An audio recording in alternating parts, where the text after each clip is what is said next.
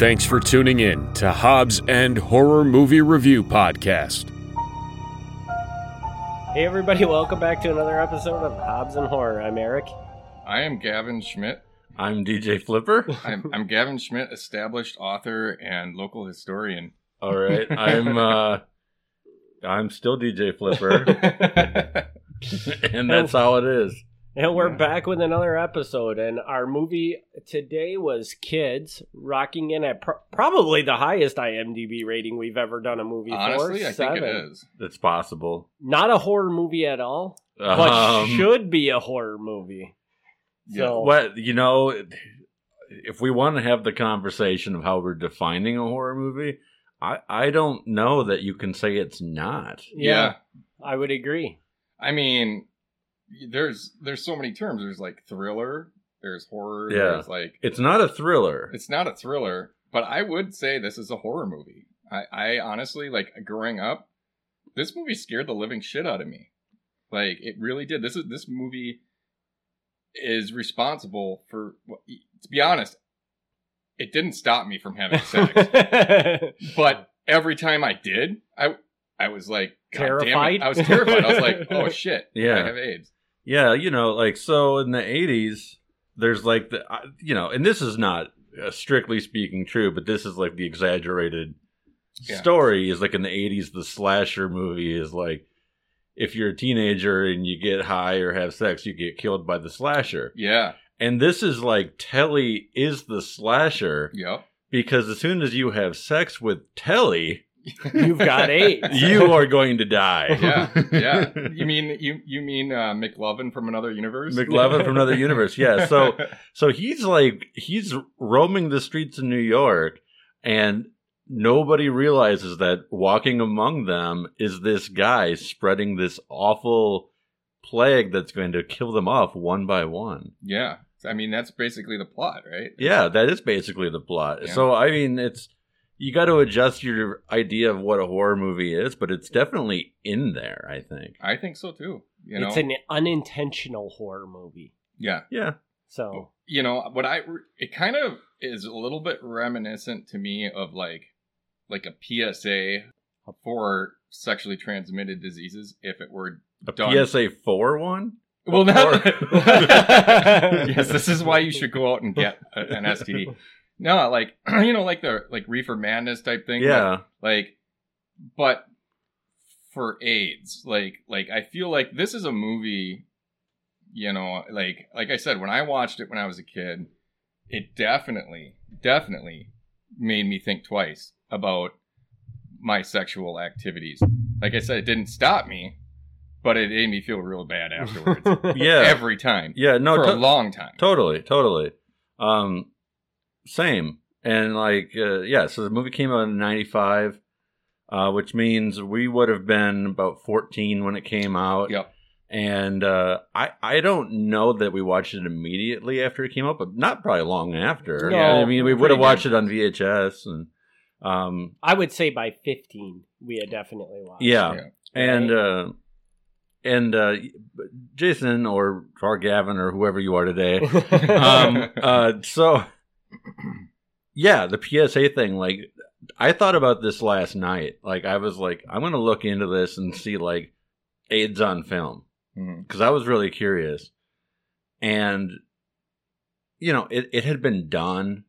There had been, like, made for TV, like, after school specials being like, oh no, some kid in school has AIDS. Let's not go sit by that kid, you know? Yeah. And before this, there was like Philadelphia, which was like, the huge award-winning Tom Hanks movie. So it's not like this movie was like, wow, we're finally going to talk about AIDS.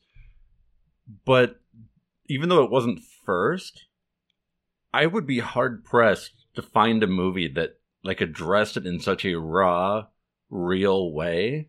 Yeah.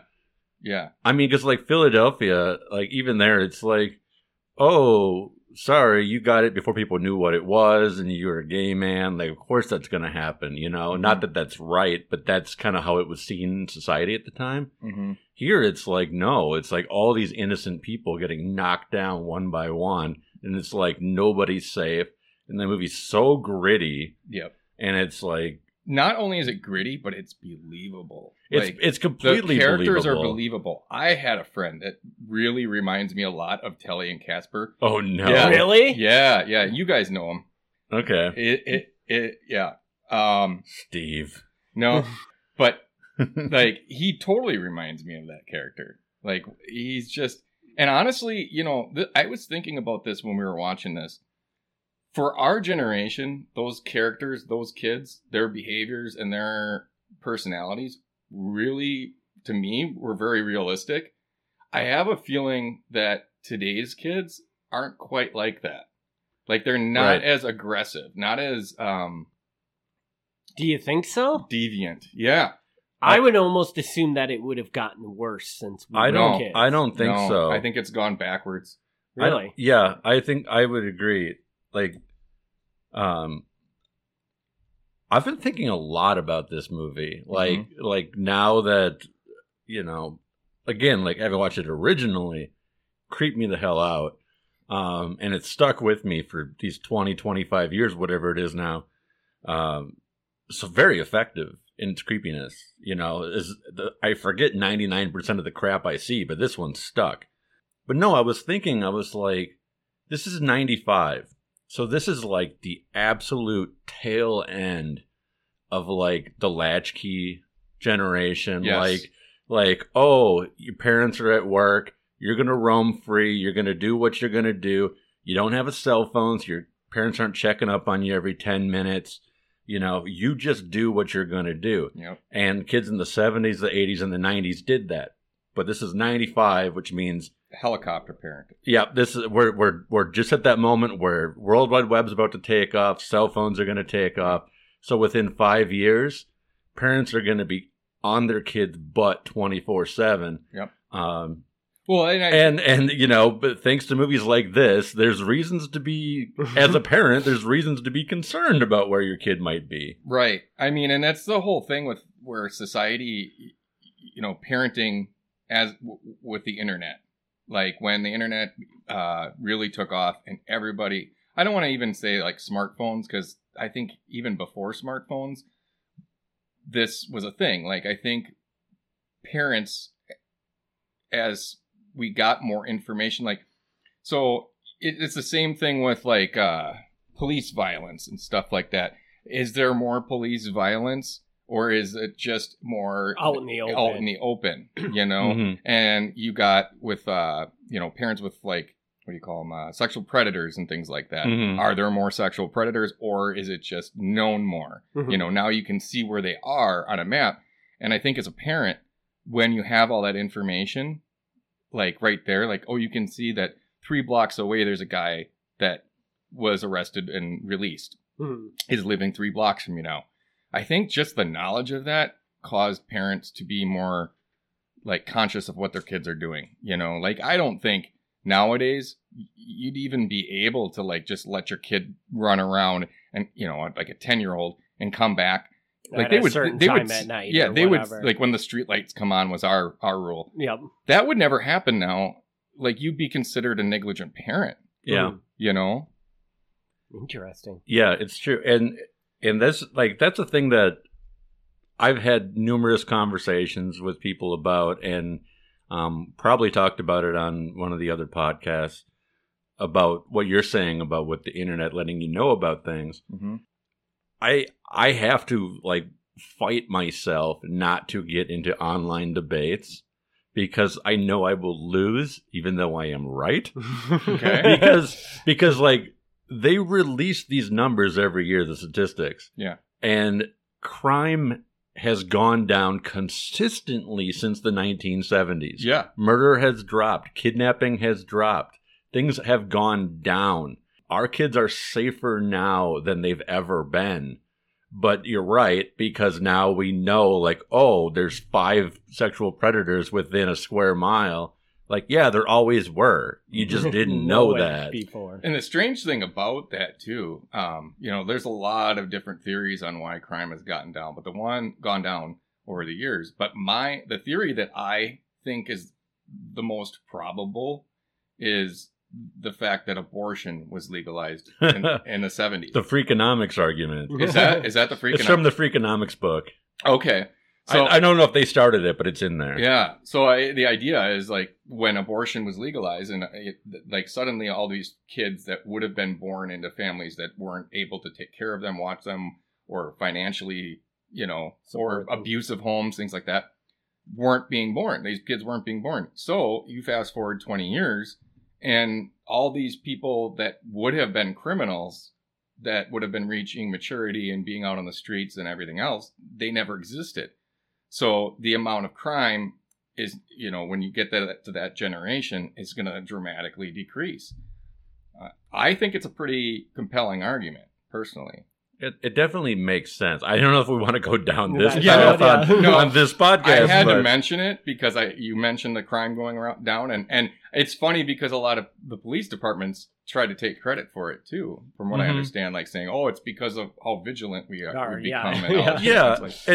And I don't hold that against them. I mean, whether that's true or not, that's how you have to present yourself when that's your job. Sure, but if it's a win, you have to point out, we're probably playing a role in this. That's how politics is. When things are good, you take credit for it. But yeah, I always love that, because anytime something bad happens and you're online and you click the comments, which you should never do, but I do it, you're always going to get hundreds of comments being like, "What's wrong with the world? How have things gotten this bad? Yeah. Oh, we're on our way to hell." And like every time I see that, I'm like, "Oh, you idiots!" Yeah, so I'm like, what is going on in the world today is no worse than it ever was. In fact, it's better. Correct. It's just that when you were growing up, you didn't know about crime that was happening in other states or other countries, because that wasn't a thing that was like constantly 24/7 on your Facebook feed. Yeah. So I have a question, because I was thinking about this movie the other day. And first of all, I want to know, like you talked about, this is kind of like a PSA for AIDS. Yeah. Do you think that was done by design, or was this movie made to kind of glorify this kind of lifestyle?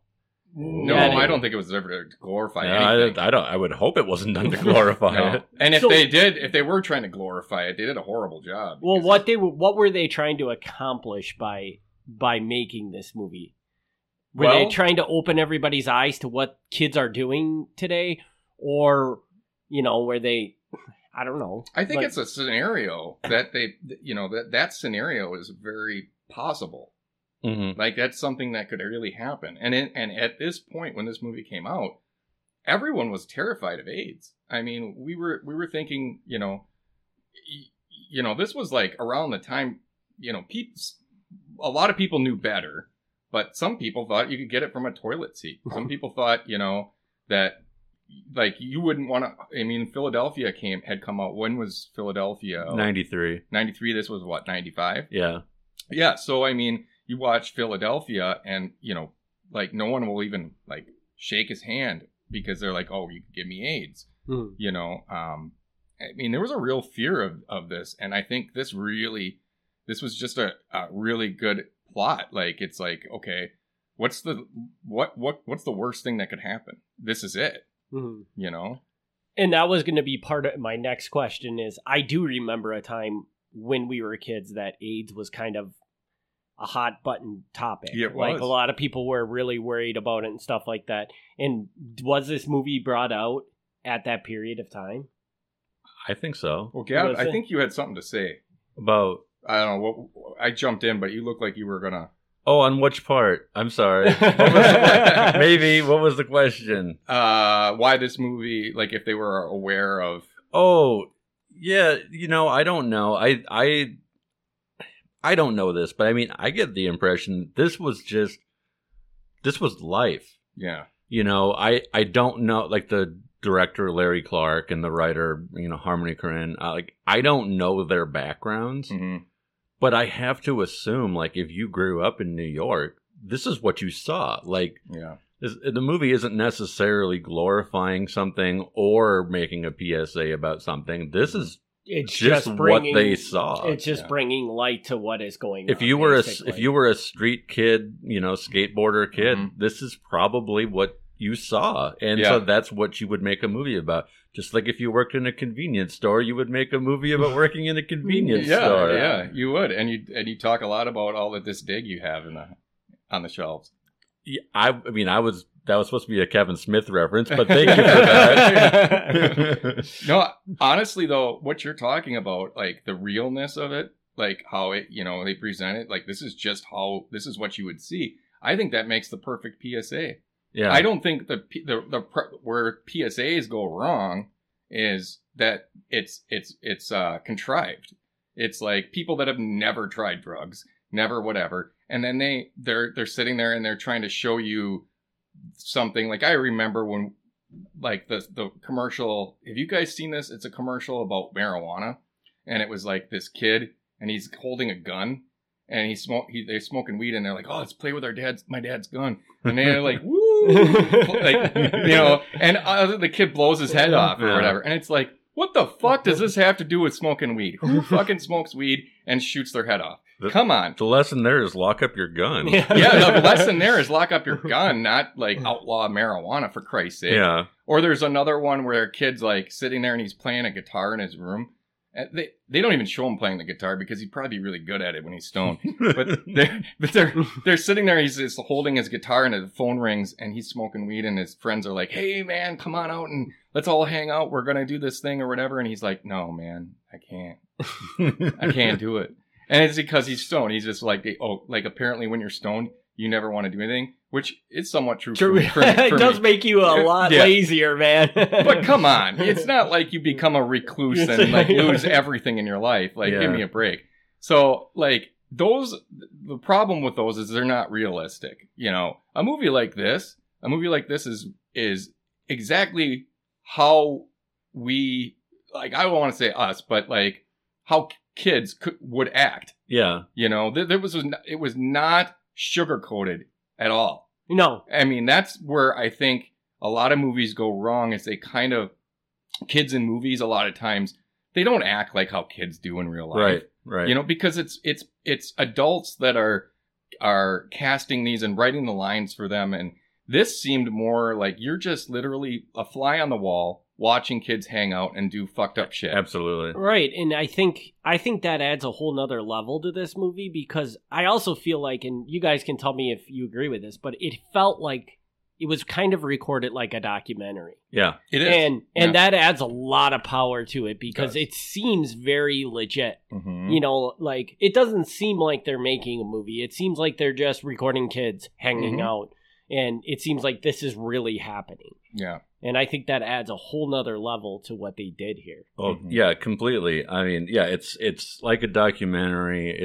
This is the fancy part here. The technical term is like cinema verite, and like it's like because the style, like normally when you watch a movie, you're watching a movie. If you watch Philadelphia, no matter how emotional you might get about watching Philadelphia, it's freaking Tom Hanks, right? And in here, like 3 of the 4 main characters, they went on to have successful Hollywood careers. But when this movie came out, this was all like their first time. So there was no faces that took you out of the movie that said, "Oh, that's just Rosario Dawson." Yeah. That she wasn't Rosario Dawson yet. So it brings you in. The style like looks like you say like a documentary. It looks real. It looks like, I'm going to say gritty again. Like it's movies sometimes just by the way like the camera is or the coloring of a scene, like you can tell if it's a horror movie or a fantasy movie or a comedy movie. Yeah. And this one, like you immediately like you feel dirty. You feel like you're actually in New York. Yeah. And that's not even Jason Takes Manhattan made you feel like you were in New York. No. Well, and just to kind of go off of what you're saying about the casting of no-name actors. Yeah. That's the thing. Like, I to bring it back to the horror genre, George Romero does that. Yeah. Or did that. He, when he made Night of the Living Dead and he made Dawn of the Dead, he purposefully didn't cast anyone that was known in those movies.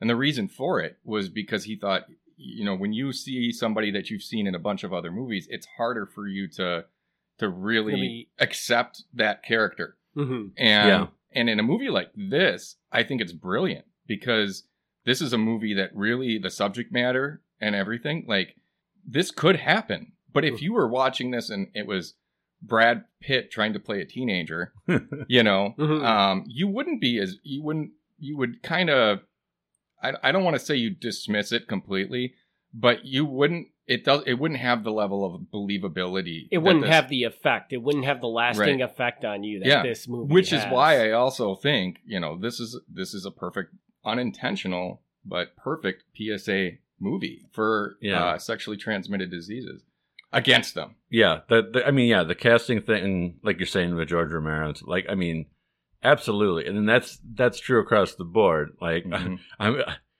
for the third time now, I'm going to be like Philadelphia with Tom Hanks because, like, it's Tom Hanks. And that, to me, that is a problem with a movie if you want the audience to believe in the movie.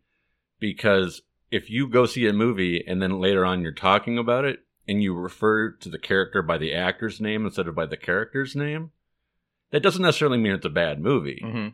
But it didn't suck you in as much as if you accepted that character. Yeah. You know, when you say Brad Pitt did this in this scene, like, no, Brad Pitt didn't do that. That character did that. But you say Brad Pitt. Yeah. So you've already, like, failed in accepting that as a character. Right. And Tom Cruise, really, he's one that, like, I can't see him but anything but Tom Cruise. Right. It doesn't fucking matter. I mean, he could play the best role ever. And I'd still be like, hey, it's fucking Tom Cruise. Yeah. He's fucking Maverick, and he's, you know. Which is not necessarily a bad thing. No, like, it's not. If that's what you're going for, that's fine, too. I mean, some people just want to see Tom Cruise. Yeah. But in this movie, the fact they didn't have that element really, really kind of legitimizes, in a way, what they're showing you. And I think it's more terrifying. It's more okay when it's like a popcorn movie. When it's than a movie like this that has a really serious point.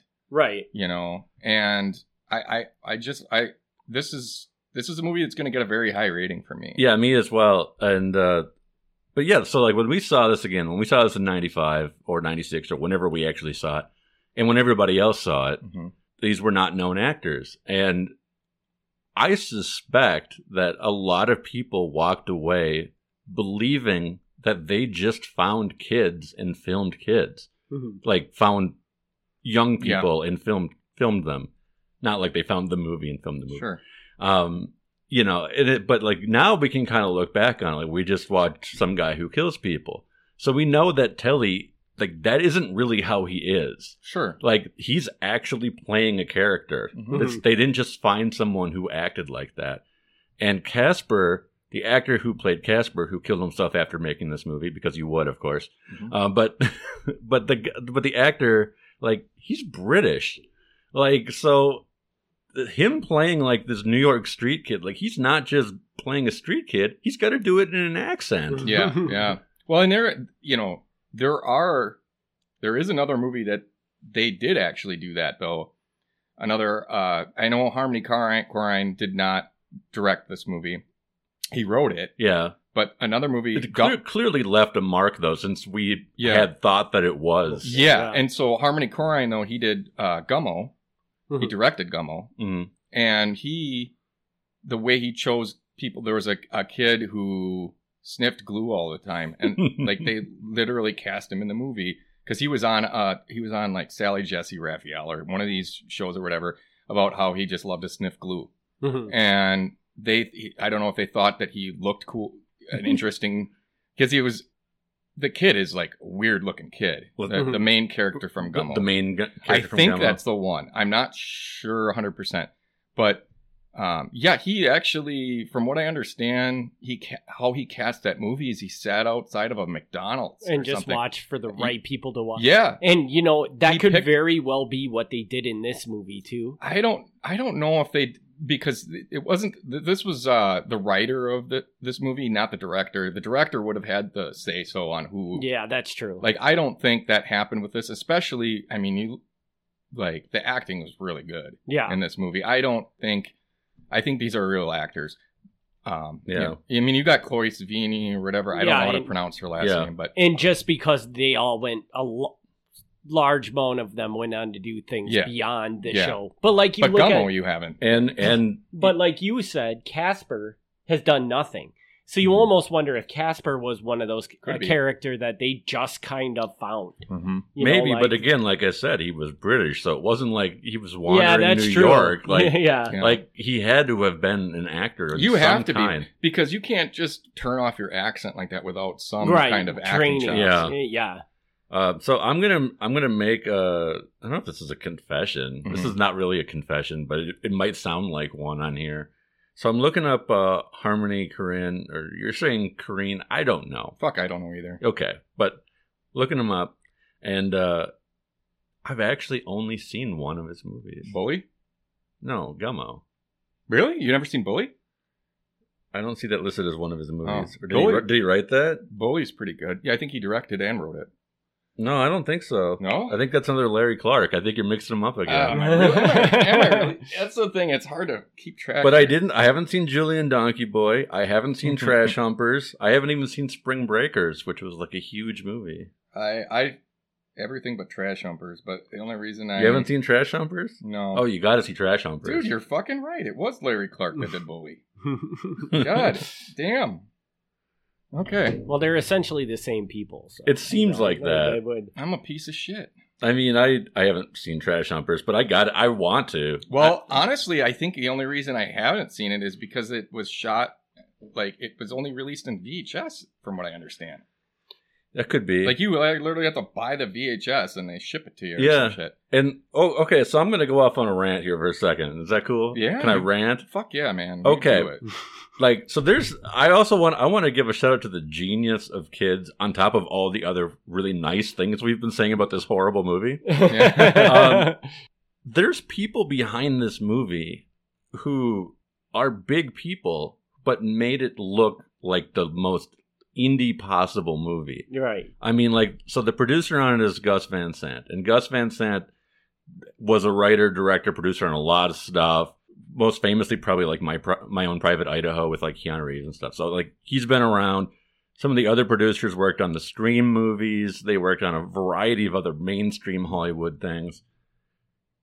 The distributor of this movie originally, you will not believe this, but you can look this up. This is a fact. I think I've heard this story that they got the movie and they wouldn't take it, right? Yes, the original distributor was the Walt Disney Company. No shit. Yeah. Yeah. The Walt Disney Company purchased it, but they couldn't possibly do anything with it. It was going to get distributed through Miramax, and even Miramax couldn't do it because at that time they were considered a Disney sub-label. Because Miramax was owned by Disney at that time. So they couldn't put the Miramax name on it.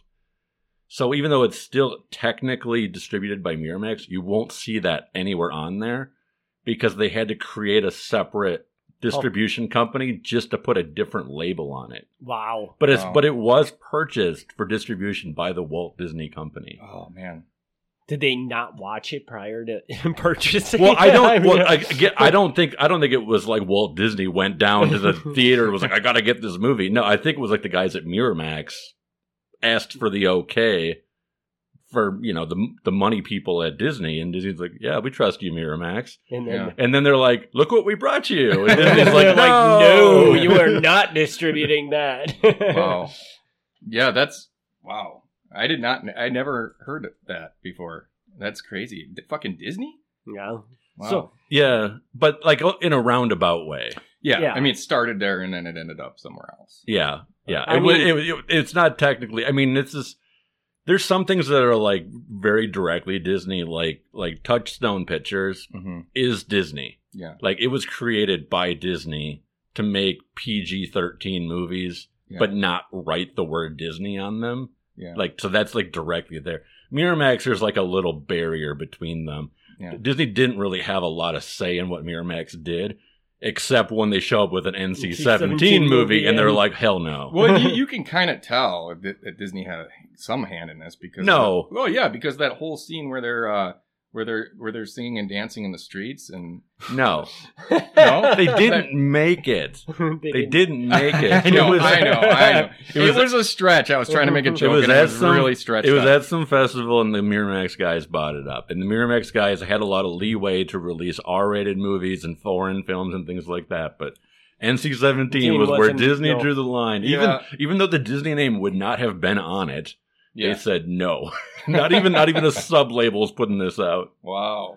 So, and the other thing I thought was pretty amazing with this movie is that most of the characters, like, the casting was brilliant. Because, like, Telly, can you imagine somebody else besides the guy that played Telly playing Telly? Because he just had the perfect amount of creepiness to him. And just, yeah. He had the slime ball look, and he was a slime ball in the movie. And I even think, like, to add on to, like, the documentary feel of it, even though some of these, like you said, some of these actors are legit actors and stuff like that, they did nothing to doll them up to look Hollywood good. Mm-hmm. They just look like girls on a movie, or girls you would see walking down the street, not all dolled up to be in a Hollywood movie. And I think that even further adds to that power of how legitimate and how real it looks while you're watching it. Oh, totally. You know? Yeah. I do want to possibly talk a little deeper about this movie. Okay. In the sense that I also think there's some commentary on the fact on that latchkey kid parenting. I guess like how we were brought up. You know, we were able to get into a lot of trouble, and most of us kind of got through it on minor, yeah. You know, but I think, you know, this is like in this movie, you see, you know, Casper and Telly. They go to Telly's mom's house. Dad's not around. She's sitting there with a baby on her tit, and you know, you get the sense that these kids, it's very tragic. Like, even though these people are kind of scummy, whatever, like you said, like Telly, you almost feel like, though, like they're that way because of their upbringing. Because of their upbringing, and it's even more reinforced later on when you see they go to that dude's house and they're doing whippets, which is very 90s. Yeah. Like, yeah, totally. I remember going places and people were like, "Oh, we're gonna have whippets there." Do kids know what whippets are anymore? I don't know. I think the government really put a kibosh on that. Did they? Yeah. But they were like, "No more whipped cream, guys. Yeah. We're done." Yeah. Well, I mean, you can still do that, but you know. Okay. But here's the thing, like, you know, even later on when they're at that party at the whippets and stuff, you got this kid that's maybe 10, and he's sitting there smoking, and then there's another kid that's like 10, and you know, they're sitting there talking about, like, to him, like, "Oh, you know, what kind of girls you into, you know?" And he's just like, "Oh, all kinds," you know, like, he doesn't really know what to say. He's probably never had sex, but that's the influence. Like, that's, you know, these kids are being, if he's 10, does he even know if he likes girls? Yeah. all these kids are being are almost like raising each other, you know? And they're all just like doing what feels good. They're all just doing what they want to do and what comes naturally to them, almost like a Lord of the Flies type thing, where there's nobody to stop them and say, "Hey, this isn't okay." You know? Did you come up with that, or did you steal that? What do you mean? No, because you're not the first person to say Lord of the Flies in comparison to this movie. Yeah. No, I just okay. I'm just checking because like, other people have compared them. Okay. Oh, really? I mean, I feel like it's a good comparison because, you know, like in Lord of the Flies, they're on an island and they're just by themselves, and it devolves, you know, when you leave kids alone. And I think this is a perfect example of our generation, like, kind of like worst case scenario, that taking place where the kids don't have that kind of authority figures that are going to kind of put them in place and keep them in the straight and narrow. When the kids are just like together and they're just doing whatever the hell they want, and there's not any consequences. Like, he's pissing on a fucking wall in the middle of the street. A woman walks by, just looks and was like, "Okay, whatever." Yeah, but I mean, even today, you see, you were in New York. That would fly. You don't think so? Mm-hmm. Man, I think because people from I I don't live in New York. I've only been to New York once. But from what I understand, people like there are people that get raped on a side street of New York, and people just walk by because they don't, Well, I'll tell they're you not going to be the one to go over there and try to stop it. Again, though, I don't think that the kids of today are. I think they're not as aggressive. It's kind of like, Doug Stanhope, the comedian. Yeah, he makes a joke on stage about how kids today, it's a role reversal where the parents are like, these kids are just like nerds.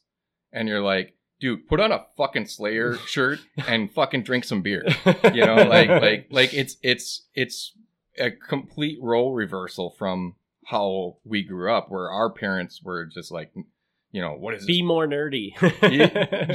It's strange. And I think, honestly, I don't think a lot of this shit would fly. And honestly, I don't think a lot of kids nowadays act that way, like humor wise, anything. Like they'd be more concerned about like being proper or being, I don't know. Yeah. I'm not an expert on kids today. I have a couple, but I can, and No, but I hear that. Yeah, I mean, we have to keep in mind here there is a big gap between the crappy neighborhoods of New York City. Yeah, that's a big part of and it. growing up in a small town suburb Yes. we did. Yes. There's probably good reasons that we didn't see people passed out all over the place. Yeah. Because that wasn't the neighborhoods we grew up in. I mean, we can still recognize the 90s in the movie totally. Mm-hmm. But yeah, like I absolutely love what you're saying with them raising each other and stuff like that, because you can totally see that in there. Yeah, I think the tragedy in this movie, there's the surface level tragedy, which is what is going on with this guy going around having sex with virgins and giving them AIDS. Yeah. Okay. But underneath it, there's a deeper tragedy. And the tragedy is that these kids have no, that no one showed them how to act. And right. No one is guiding them at all. Nobody ever drew a line in the sand like, this is where you stop. This and is where it also stops being okay. Yeah, and it leaves you with almost like a sense of helplessness, because there's like you see that one girl who's like 13, and she's talking about how, my sister got pregnant when she was 15. Mm-hmm. So now my mom is really on my ass. Like, what did she say? Like, just really controlling her. And doesn't let her have. What the main point was, she couldn't have boyfriends. Yeah, she couldn't have a boyfriend. And so all it took was one time that she's left alone, and Telly takes advantage and gives her AIDS. Yeah. As a parent watching that, I'm thinking, what the fuck do I do? Yeah. What do you do? Because you can sit there and you can try your best as a parent, but ultimately it can be like one fucking time, and now they have AIDS or they're pregnant or whatever. Yeah. And especially if they've been to Beaver Dam. And that's the fuck you. That's the ultimate tragedy of this is that like kids they don't think past right now. Their brains aren't developed, and the consequences of some of these things can last a lifetime. And so I think there's the surface level tragedy of the AIDS thing going around, but also the tragedy of a whole generation of kids that were just kind of left alone. Mm-hmm. And I think we've glossed over this completely, but another one of the very, very powerful, like really open your eyes aspects of this movie is the fact that the girl Jen, I think that was her name, gets AIDS, and her and her friend go in to get tested. The one friend has had sex with 8 different guys, and she's had sex with one guy. Yep. Who unfortunately just happens to be Telly. Yeah. Mm-hmm. And so she has AIDS, the other friend doesn't. And I think that really opens people's eyes up to like, holy cow, like it just takes one time. Yep. Yeah. And that was handled really well, because it could have been done in a really stupid way, where it's like, oh, look, I was with all these guys in all these different ways and nothing happened to me. You were with a guy one time and you got AIDS. And then, like, the movie could have been like, haha, look, we're making an obvious point here. Yeah. But it didn't feel like that. It didn't. No. It didn't. I mean, obviously that was part of what you were supposed to get out of that, but it didn't feel like the cheesy after school videos. It felt real. Yeah. And then they spent, I mean, this happens pretty early in the movie, and they literally spend the entire movie showing the distress that Jen is under because of this. Yeah. And, Yeah. so it's just a really, and... really powerful part of the movie. Yeah. Too. So, I don't know. Should we do ratings or should we just continue talking gloriously about this? Does anybody have anything bad to say about this movie? I have nothing bad to say about this movie. I also have nothing bad to say about this movie. I mean, I think Telly is grisly and gross, but that's what you needed in this movie. And I also will say it is a crime that this movie is not more available. Like the fact that you can only buy this movie on Amazon, like you on DVD and Blu-ray, was it $30 for the Blu-ray, $60 or $30 for the DVD, and $60 for the Blu-ray. Yeah. This movie should have like a special edition. It should have been like, every time a new format comes out, this should be. Yeah. Like, what the fuck? Like, is this a movie that's just been forgotten? I don't know. Yeah. And obviously the three of us grew up at the right time for this movie. So I don't know how it would resonate with people seeing it for the first time today. Yeah. There might be something there. But none of that takes away from the fact that this movie should be available. Yeah. Sure. Well, and don't you almost feel like this movie probably busted and bombed because it came out at a time when... It didn't bomb. I don't think this was never in the theaters or anything. I don't think, but it was. I mean, this was everybody. I think it had to have done well because everybody knew about this movie. I have to say though that if you look into it, this movie had to have tons of controversy around it. Oh, sure. Because nobody wants to see a movie where kids are getting AIDS left and right, even though it teaches you a very powerful lesson. They don't. I mean, at this point in time, nobody wanted this to be out there for people to see. Like parents and stuff like that were okay. There was a huge percentage that were not okay with this. I don't know anything about that, but I hear what you're saying, and I would suspect you're probably right. My guess, not knowing, is probably the critics were really, really kind to this movie, the same way we are right now. But there were probably certain political groups that were not very happy. And also, I'm sure, yeah. Also, I think part of what might have taken it down a few notches as far as the general public goes viewing this movie is the fact that it doesn't have any uplifting ending at all. That's true. It's like you literally are just watching this slow motion train wreck happen to all these people, and you're just sitting there watching it and the inevitable consequences playing out before you, and then it just ends. Mm-hmm. And so, like general audiences don't like that. Yeah. They want closure. They want some kind of uplifting message at the end or something, some sort of hope, where this movie lacks all hope. In fact, this movie is like the complete opposite of hope. This movie just completely slaps you in the face with reality and then ends. It makes you like, even aside from all the sexual shit in this movie with the AIDS part of it, it almost makes me feel almost like almost nihilistic about our generation. Mm-hmm. Like, you think about when you're watching this now, at least I do. I don't know if I thought about it back then, but I'm thinking now when I watch this, like, what the fuck are these kids, if they don't get AIDS, what are they going to be doing 20 years from now? Yeah. Mm-hmm. Like, how do they dig themselves out of this? Like, because you and I both know, like, as you get older, it's a momentum thing. Like, if you start out in a shitty place, it's harder to dig. It takes longer to get to that good point. Sure, yeah, basically. to learn and be able to evolve into a mature adult. And these kids just, they have no chance. Right. And I think it's also a commentary on our generation and our society. I don't know. That's pretty heavy. Yeah, man. you got really heavy there. Yeah, well, I don't think you're wrong, but like, wow, that was. Yeah. But yeah, and I've said this many, many, many times, and I've probably even said it on the podcast. But I've always considered, especially in retrospect, I've always considered the '90s to be a nihilistic decade. I do. I felt like the the music and the movies that I loved growing up in the 90s, being a teenager in the 90s, were always Nothing Matters. Yeah. God's Dead. Just do whatever. Yeah. Nothing is, it's all gonna go to hell. And that was so 90s to me. Yeah. In the opposite of the 80s where it's like everything's a party. Let's have a good time. Yep.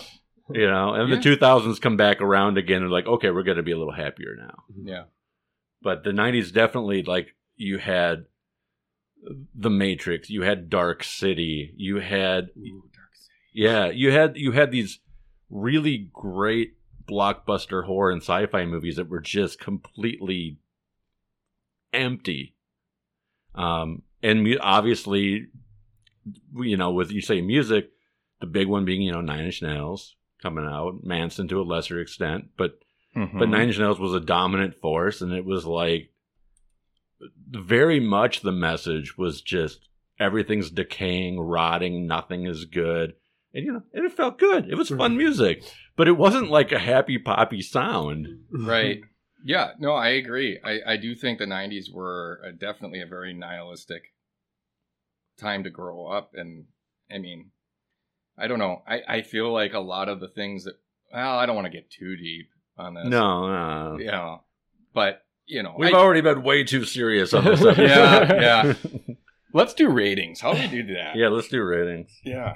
I'll kick off ratings. Yeah, please. I'm just going to match the IMDb rating. I think IMDb did an alright job with this movie because it is, I mean, it has so much good in it, but it is still a very cringy watch. And I do believe that there are a lot of people out there that cannot sit down and make it all the way through this movie just because of the way it's made. But yeah, that's what makes it effective. But to me, that's what makes this movie so powerful, is that it is pushing such a powerful message out there. And it might be a little on the extreme side, but there's nothing in this movie that I feel like couldn't happen. Yeah. I highly doubt that it would all happen in one day. Yeah. Which is what this movie is encompassing, is just one day. But it's all a reality that could have happened, and just makes it really powerful. So what's your rating? 7. 7? Yeah. Okay.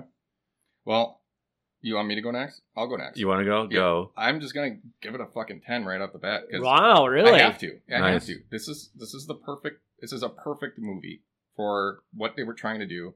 They accomplished what they were doing. I mean, intentional or not, like I said, it's a perfect PSA. Like, the best PSA ever, in my opinion. It's terrifying. You can't watch this movie and not think about that the next time you're gonna, especially as a teenager, you know, when you're thinking about having sex. Like, this movie will stay with you. And I think that is its ultimate, you know, accomplishment there, is that this movie stays with you. You watch this movie, you will remember it.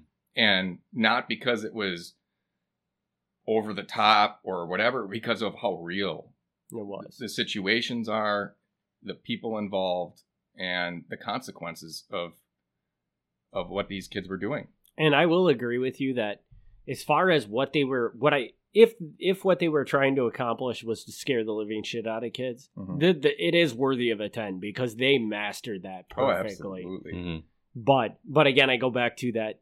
Some people are just going to be so disturbed by this movie they just couldn't make it. Oh yeah, this is definitely. So I don't know if I can give it a 10 from that perspective. Well, you're talking about what you're saying is like a general audience, right? That. You know, a lot of people go to movies to be entertained. They don't go to movies to have a deeper message, right? Or to see something that's uncomfortable. They want to watch Spider-Man fly around and fucking shoot out. They watch Spider-Man fly around and fuck. Wow. That's halfway to kids. Yeah. Wow, that's a Spider-Man movie we've all been waiting for. Yes. Yeah. So for my rating, I have to preface it. You know, you guys know my ratings don't make sense. I'm on board. I'm on the Jason train this time. Oh, and I think this is a flawless movie. I can't think of one bad thing about it. It's a horrible movie. It's a movie that I probably would not recommend to anybody. It's a movie I haven't seen in decades, and if I never see it again, I'm perfectly fine with that. But I don't say any of that as a bad thing. Despite that it sounds like it's a bad thing to call this a horrible movie, it's horrible by design. And I give them so much credit for that.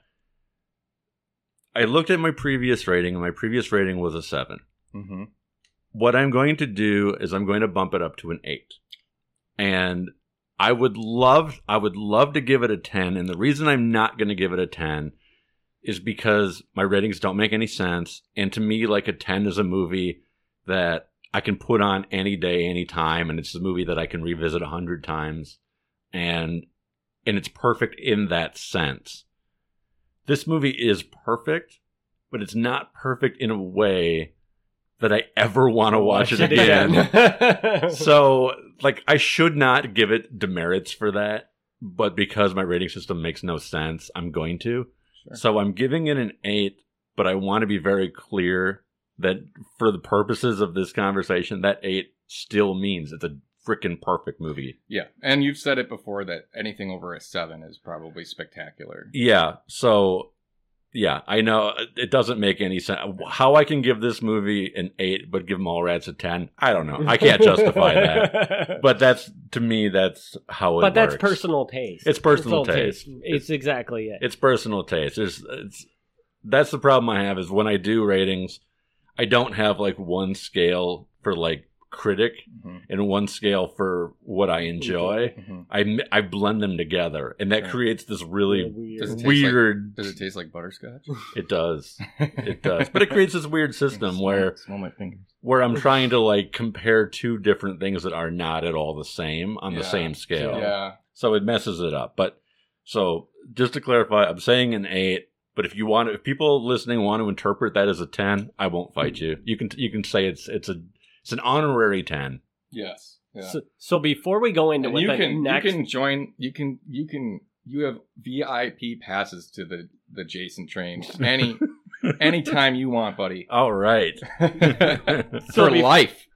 Before we go into the next movie, I do want to ask one more question because I did not know how this was going to fly over when we watched it. I didn't no clue. And that's what my question is. Were you guys expecting to give it this high of a rating? Or were you shocked at how well it held up and how... No. I was not surprised in the least bit that this movie held up. I was. I see, and I was too. And I honestly think because I think it was more powerful to me this time watching it. Because now you could kind of relate to those kids when we were back in that age. Mm-hmm. It was still terrifying, but you could relate to some of the things they were doing. Yeah. And I think at our age now, I could look at those kids and be like, God, you guys are all a bunch of fucking idiots. Oh. For the most part. You know, like... Yeah. So... That was a weird thing for me, too.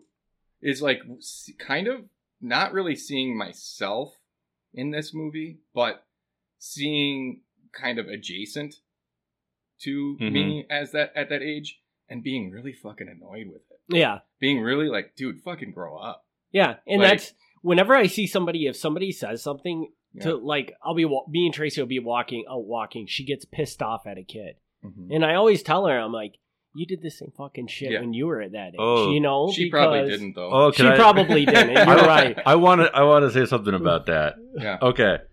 This is something that annoys me, and this is the exact same thing. If I'm at a coffee shop or somewhere, and I'm just reading or typing or whatever I'm doing, and there's like two teenagers at another table, and they're having like quote unquote deep conversations, it pisses me off because like I hear them and like.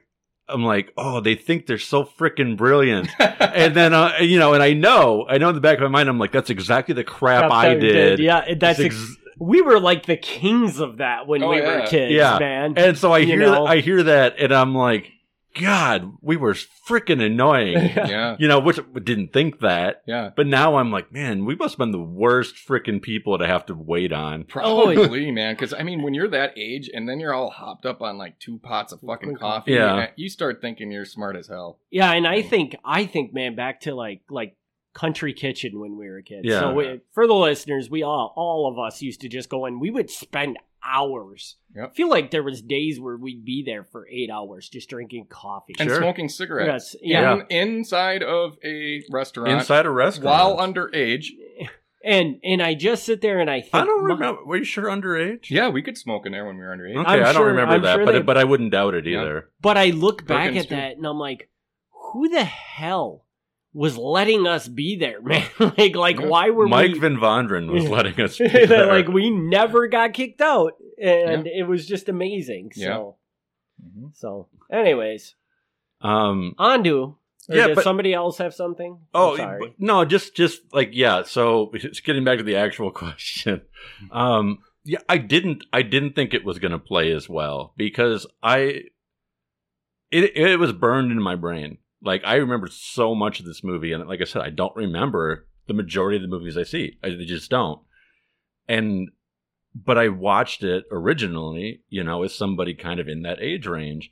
And so, like, going back now, I was like, well, how is this going to play? Because the movie scared the crap out of me because I could identify with, you know, I wasn't a skateboarder. I wasn't, you know, having casual sex and drugs and stuff. Like, that wasn't me, but I recognized those people. Like, those were people I could know. So I'm like, oh, I'm so far removed from that now. Like, is it still going to resonate?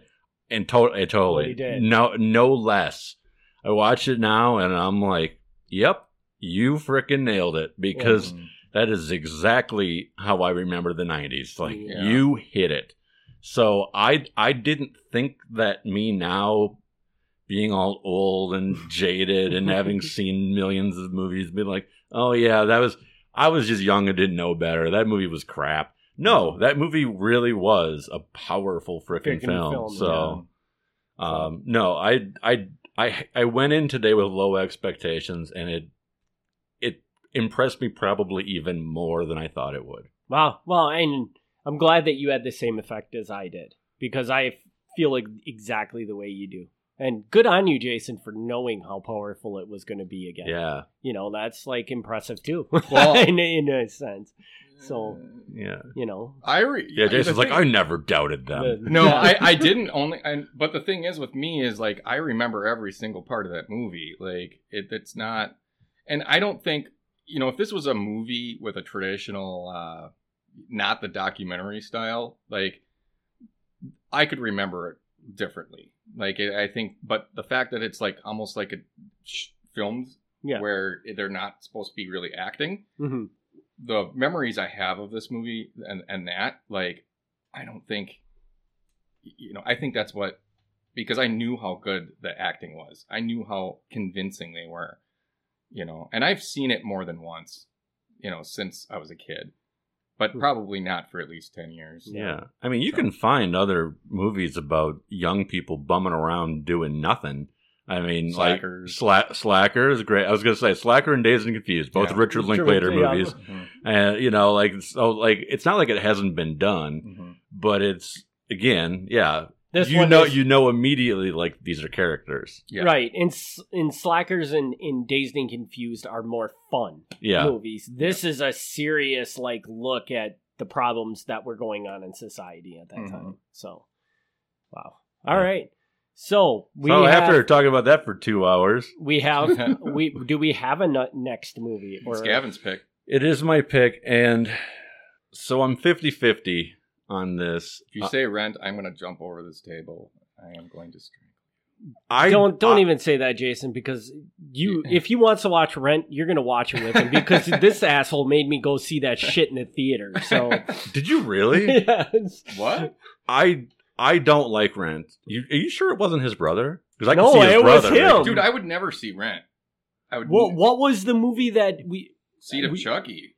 No. There was a movie that we went and seen with one of your girlfriends, which I can't remember her name because I never knew. It could have been then. I couldn't. I would have never known your girlfriend's name because all you ever called her was girlfriend. Yeah. So. Wow. Yeah. Well, honestly, it could have been because I could see myself sucking it up and going to see a fucking musical for some girl back in the day. Well, I don't like Rent, and if anybody listening loves Rent and wants to hate me for it, that's the hill I'll die on because I don't like Rent. I'm not a fan.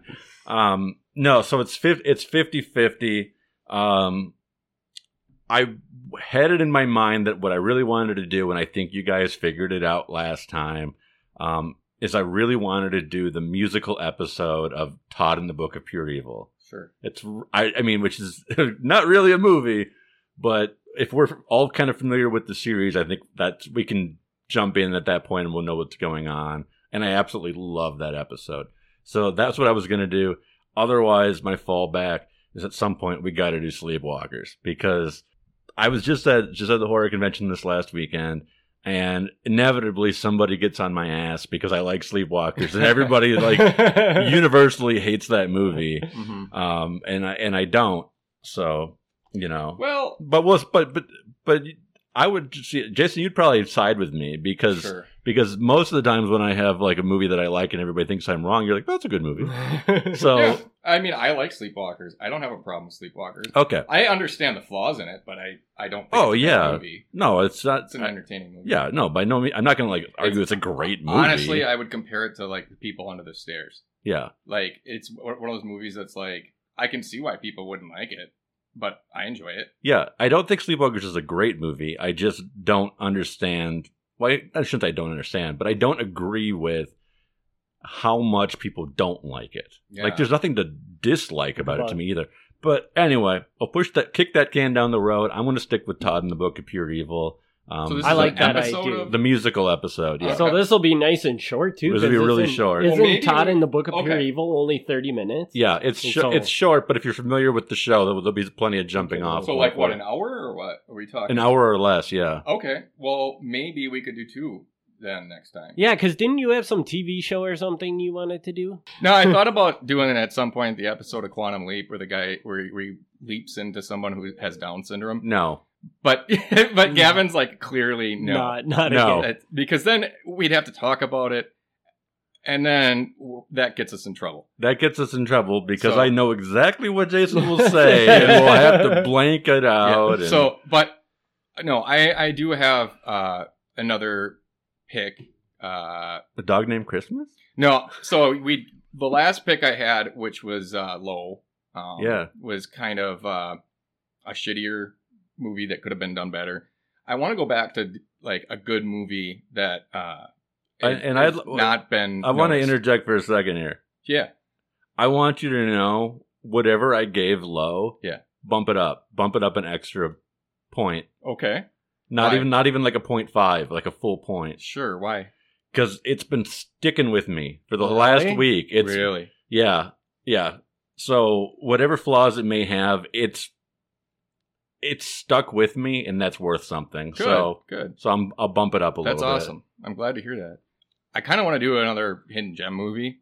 I don't have too many more of these up my sleeve, but I'm thinking there's a movie called Bloody Hell, and it's an Australian film, and it's only like 2 years old. It was surprisingly very, very good. Funny. I think you guys would both really enjoy it. And so that's going to be my next pick. So if we have time after that, we could watch that movie if we can set aside enough time to do it. Okay. Otherwise, we'll just push that off to the next week. Okay. All right. Well, you got something to look forward there to. So next week should be. Have you checked to see if can you get Todd in the Book of Pure Evil? I'm pretty sure that's streaming. I can get it, and if I can't, I've got the DVD. There we go. All right. So Todd and Book of Pure Evil, and then we will swing over to the Australian film that Jason just mentioned, if possible. But I think those will be 2 episodes. So, we're not going to mix two things together. Yeah. So all right, well, that'll wrap this episode up. Thanks everybody for tuning in. We'll see you on the next.